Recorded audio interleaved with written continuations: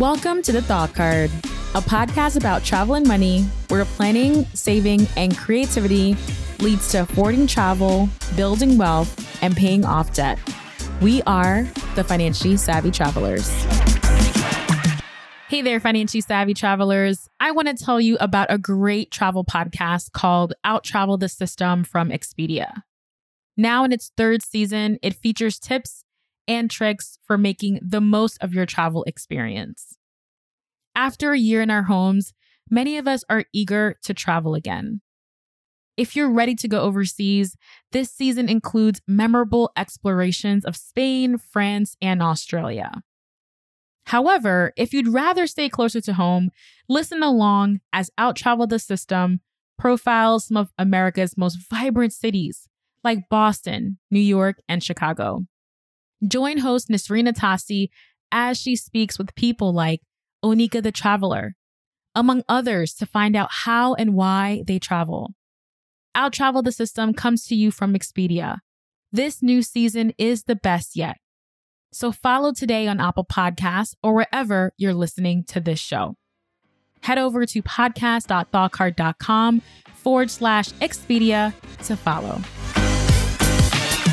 Hey, Financially Savvy Travelers. Welcome back to another episode of the Thought Card podcast.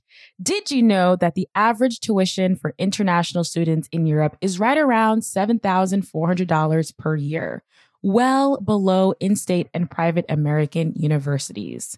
With hundreds of options under $4,000 per year, going to college in Europe is more affordable than attending university in the United States. In this episode, Jennifer Vimont shares how you can go to college in Europe and explore the continent. Jennifer Vimont is the founder of Beyond the States, a resource that helps American families and students learn about and navigate English-taught bachelor's and master's degree programs in Europe. Her son currently attends university in Europe, and she has moved her entire family, her husband and her daughter, from North Carolina to Portugal. Now, in addition to this episode, don't forget that we're also going to be sharing an extended interview with Jennifer, where she's going to be sharing what the process was like moving to Portugal and some of her favorite attractions and activities that you do not want to miss when you visit Portugal. So welcome to the show, Jennifer. Thanks. I'm so glad to be here. Awesome. As I was mentioning before we even hit record, I just find going to college in Europe, this whole topic, to be so fascinating. And it's one of those no-brainers. Like, we go to Europe for vacation. Why isn't it not something that is promoted out there? So when you reached out, I was so excited to learn more about the process of what it's like to go to college in Europe. So what have you found to be some of the most common reasons as to why students actually decide to go to college overseas versus America? Wow, there's so many reasons and benefits. I think the thing that first draws people in is the affordability. You noted the average price, and as for bachelor's degrees, it's comparable for master's degree programs too. The thing to note about that is that there are some expensive options that bring that average up, but there are in fact hundreds of options under $4,000 a year, and even around 50 or so that are tuition free for international students. And, I forgot this part. Most only take 3 years to complete. So even if you're looking at a school with higher tuition, which in Europe is like $12,000 or so, you're still saving because there's that one extra year in which you're not paying tuition and you're having an income. Though that's the primary reason that people start to get interested. I mean, it was a primary reason for me when I discovered this. It almost becomes a secondary benefit when people really start to dig in and realize there's this transparent admissions process. There are these, life-changing opportunities, the soft skills that students get, and the ability to travel, outside of COVID times, of course, the ability to travel easily and inexpensively through this, kind of crucial time in their lives is incredible. And, just thinking back to my story, I only discovered study abroad in college. So it wasn't something that I had planned. It wasn't something that I had thought about previously. So I love how this is actually an option for folks, even at the high school level, and you're thinking about going to college. This is an option that you can truly consider. So that to me is fascinating. And I wish I could go back and I wish I had your resources to know that this was a thing for me. So this may be actually a tough question to answer. Europe is made up of so many different countries, but why do you think that colleges in Europe and universities in Europe are actually more affordable than American colleges? So there are a couple of ways to look at this. Number one is that the colleges are there to educate the students. And so a lot of the things like sports stadiums, universities owning housing, sort of administrative bloat, those things aren't there because they're just there to educate the student. Now, there are some exceptions. Some schools own their own housing, and even those that don't, they're still dorms, they're just privately owned. But again, the focus is on educating the student, not this mini village for the students. But the other thing is I ask students this a lot because I think a big misconception people have is that they correlate expense with quality, which just isn't the case. I mean, when you think about it, that makes no sense because you could even be looking at a public university in the US and an in-state student's going to pay much less than the out-of-state student, but they're getting the same education. Anyway, sorry, that's a tangent. But I ask students a lot who I meet when I visit different universities and I meet American students. I asked them that same question. And there was one student who said, I think we're asking the wrong question. I think the question we need to ask is why is so expensive in the US? It doesn't have to be. You could kind of look at it in either one of those ways. I've never thought about that, but it makes sense because I remember at my university, they made a beautiful student lounge and they made an entire building. And then the next year we saw that tuition creep up a bit. So you're paying way more than just for the education, especially if you are living on campus. And a lot of college students want that. They want that full experience, that full immersion. So you end up paying for it. And a lot of us, student loans is a big issue.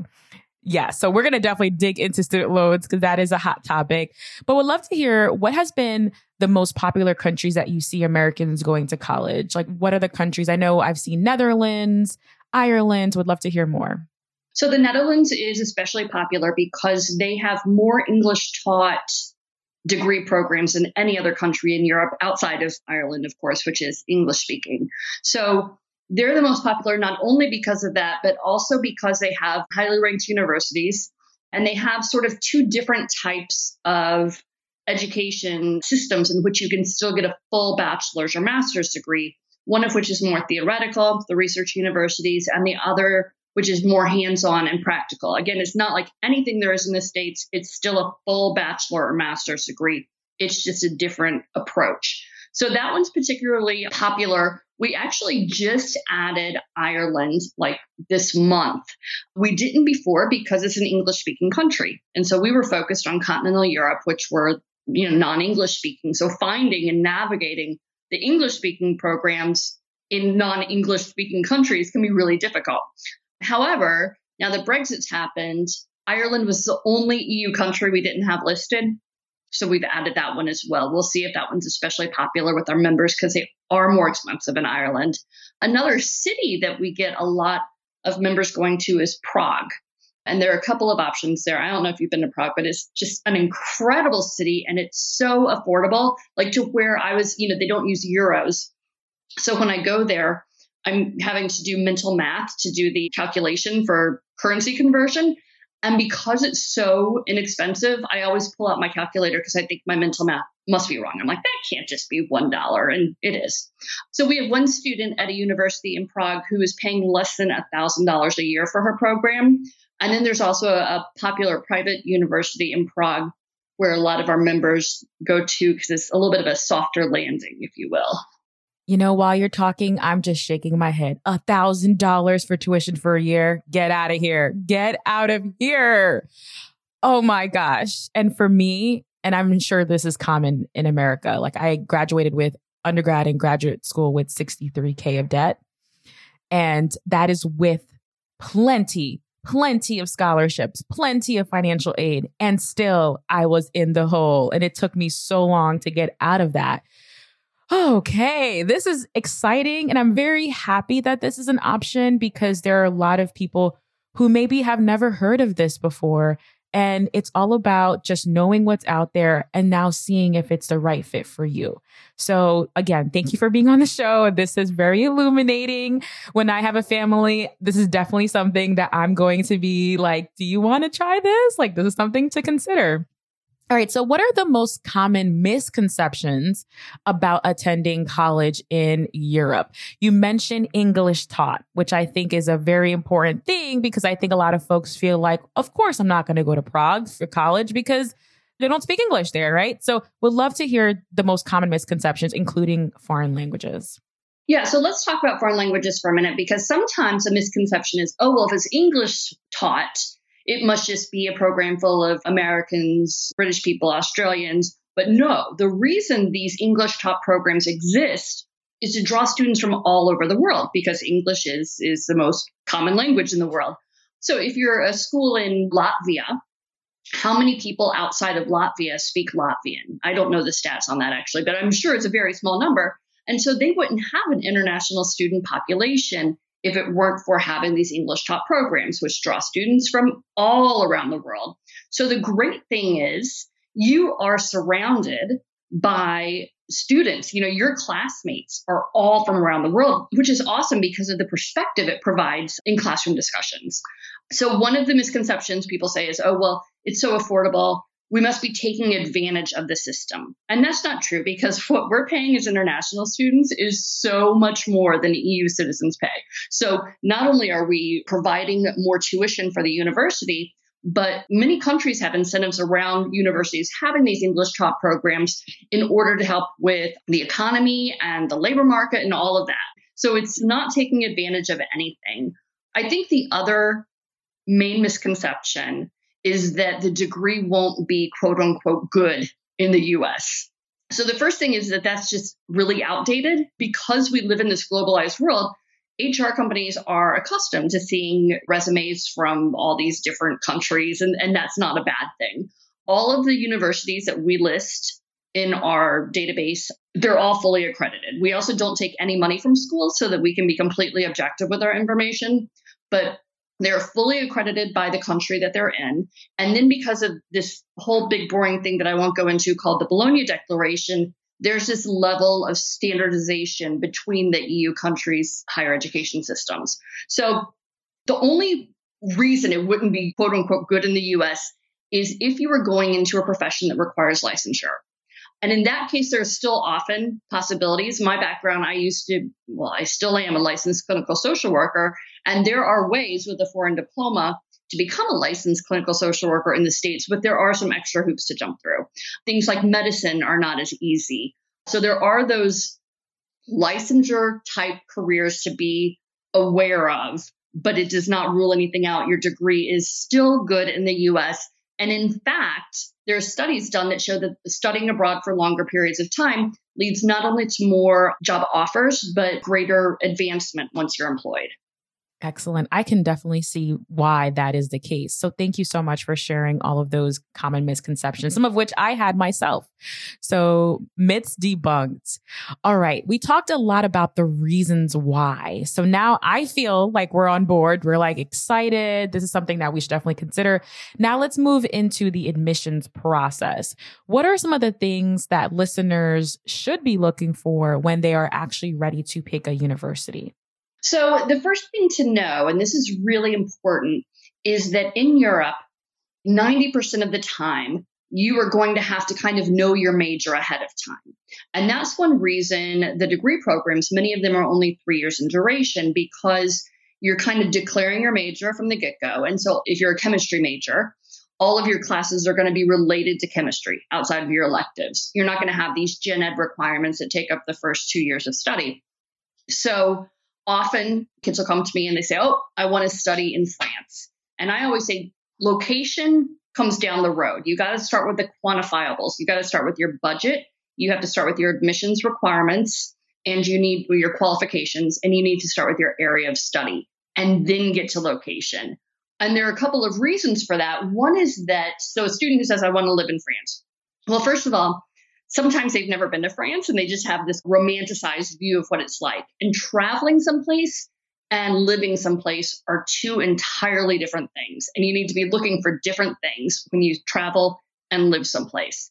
The other thing is they might say, well, I want to study in France because I speak French. Well, there are other French-speaking countries too that if you just say France, you're disqualifying those. The other thing is France, the majority of their English taught programs are business-related programs. So if you're interested in the humanities, there's just not going to be anything for you in France for your full degree.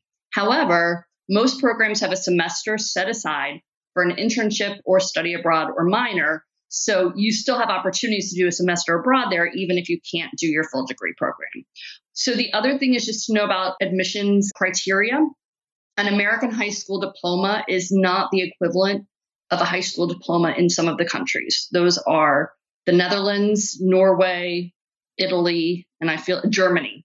So in those cases, Americans have to have sort of these extra qualifications, usually in the form of a certain number of AP scores or an IB diploma. It's not the case for the universities of applied science in the Netherlands, those more practical ones I told you about, but the research universities do. So the thing to know about this, and this is really awesome, is it's not like in the US where you're like, okay, I have to have 20 APs and the best SAT scores and so many extracurriculars and all these other things. It's very transparent. You know, they say, okay, you need to have these 4 AP scores of 3 or higher.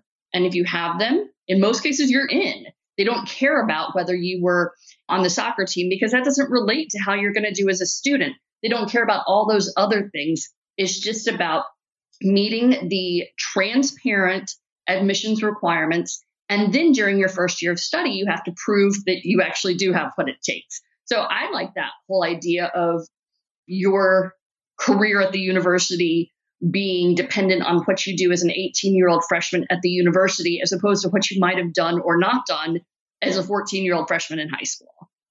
You know, I remember applying. I applied to like 20 colleges. I was one of those students that I wanted to try to get in as many as I can so I could have more options.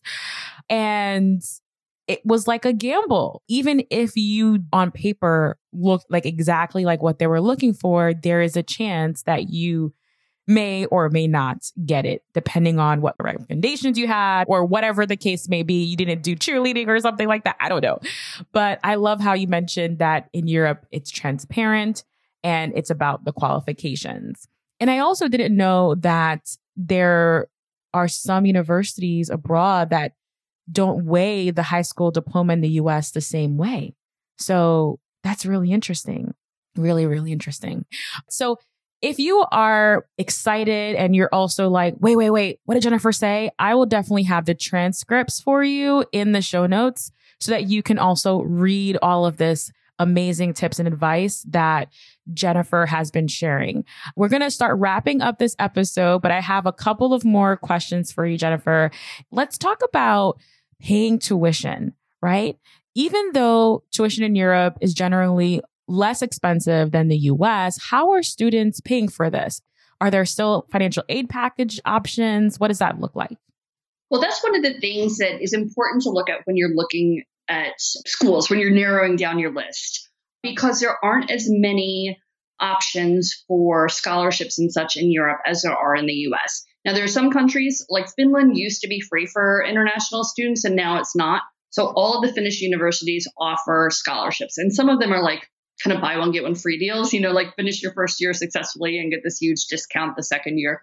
But other than certain countries like that, you really can't count on getting scholarship money. So sometimes I do get students who come to me and they say, I have no savings, so I want to go to Europe. And I say very honestly, I don't want to sugarcoat anything. This is not for you if you have no savings. If for no other reason, because the first year, you have to show something called proof of means.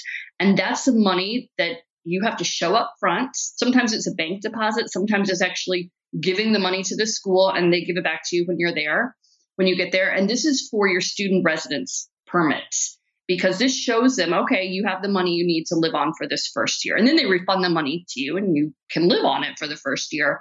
But you do have to have that up front. So because it's so affordable, a lot of people they do have the savings put away for the tuition and for that first year of proof of means. And when a school has a FAFSA number, You can use your 529 money for it as well. My son goes to a school, we pay like $7,000 a year, and we used our 529 money for it, even though the school doesn't have a FAFSA number, because the penalties that you end up paying were so minimal. Because unfortunately, our earnings, I'm not a financial planner. We have information about this on our blogs, but they only charge you interest on the earnings, not the overall amount. So if your earnings weren't huge, then the interest you're going to pay by using a non-FAFSA school is not a huge deal. That was our case. Can you just explain what the 529 plan is? And I love how you mentioned that as an option for helping you pay. So if you, let's say, have a 529 plan, maybe your parents opened one for you, or maybe was gifted to you, then you may actually have funds sitting there that you could use for this expense. So we'd love to hear more about the 529 plans. So the 529 plans, I don't know a whole lot about anymore because, this is something we just opened up for our kids when they were born. We're like, we're going to save for college. And we weren't saving a whole lot by American standards, but we were putting money away every year for their college tuition. Now, it would not have even scratched the surface had we applied in the US, but it's covering their tuition and their, for both of them. And my daughter's actually looking at some schools in Ireland, which are more expensive, and we're able to afford that using those savings that, again, would not have maybe covered a year in the US. Exactly. Excellent. Now, so we talked about admissions, we talked about paying tuition. How about working? Can students work and make an income while they're attending university abroad? So each country has different rules around this, and we have this in our database as well. I can't think of one country that doesn't allow it at all. In some, it's like you can work this many hours a week. In some, it's, you can work part-time through the school year or full-time in the summer. But a lot of students do is they end up teaching English or doing online work, doing work through Upwork, different things where they can freelance and be online for their work. Excellent. Now, you mentioned your database. I know you have a membership, you have courses, you have books. So would love to hear more about this amazing and important service that you provide. I started Beyond the States 5 years ago because I was looking for this information as a parent, and there's just not any objective information out there. You can find free information if you can suss through it a lot yourself, because a lot of these are sort of paid ads. Since we don't take money, I'm able to be completely honest when I visit schools and say, hey, there's some red flags here, or there aren't, etc. So we have a database, a searchable database of all of the English taught master's and bachelor's degree programs in EU and EEA countries. So that's one of our member benefits, is having access to that. We also have a great community of students and parents in a student Facebook group and just a general Facebook group that ends up being more parents than students. Members also have access to me monthly to get their questions answered. We do an office hours recording each month. We have some self-paced courses that you don't have to be a member to purchase around, the whole process of choosing a university. And, again, not going into it saying, I want to study in France. Well, if you're not doing that, then what do you do? And kind of taking you through that process about admissions and writing a motivation letter and jumping through the hoops. Or we have one about business schools, one about the Netherlands. There's another one too that I can't think of off the top. Oh, choosing your area of study. That's the other one we have self-paced classes on. And then additionally, we have master classes, which are awesome because students get to meet each other in those too, which is great because often, you might be the only kid in your class who's exploring these options, but you're not the only kid in the US. You're not the only kid in, your state even who's exploring them. So having a community is awesome. We actually have one of our members is finishing his first year, and he recently did a video for me, and he showed me his apartment search. And I recognized his new roommate as somebody who also took the class. So they had stayed friends and they were students in the same city and ended up rooming together, which was awesome. It made me really happy. Yeah. And then I wrote a book a few years ago. The important thing to know is that the reason we have a database is because information changes really quickly. And so there are some things in the book that have changed since then. The book's available on Amazon and all of that. But if you buy the ebook through our site, then you also get an email with those updates, things that have changed since then or things to be aware of. So I think that covers all of our services. I think I covered them. Excellent. And I'll make sure to include the links in the show notes so you can check out Beyond the States, the membership, the book, the masterclasses, and all the other resources. And don't forget, you'll also get the transcripts to this episode as well. So Jennifer, thank you so much for joining me today, sharing so much information about what it's like to go to college in Europe, why we should consider it. And please let everyone know how they can connect with you. And if you have any new exciting news that we should be on the lookout for as well. Yeah, you can find a ton of information at beyondthestates.com. We have blogs that we regularly update. We have a lot of our student ambassadors who are doing videos there. Like I mentioned, we just added Ireland to our offerings.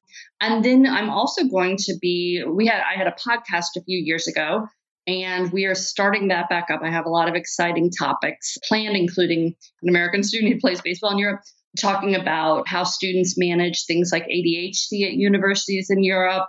So yeah, a lot of exciting content planned there.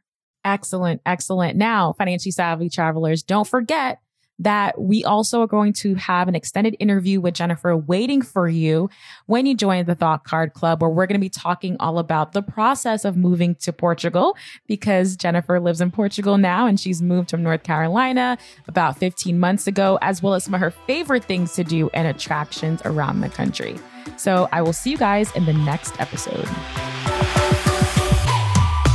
I hope you enjoyed this episode, but don't forget there's way more where that came from. When you become a supporter of the show, you'll get bonus episodes, additional tips on affording travel, real-time updates, as well as strategies for building wealth and creating multiple income streams. Head over to thoughtcard.com/join to support. Also, be sure to follow me on Instagram. I'm at the Danielle Desir. Slide in my DMs and share with me your thoughts about this episode. What did you enjoy? What stood out to you? Let me know. I'd absolutely love to connect with you outside of the podcast. See you in the next one.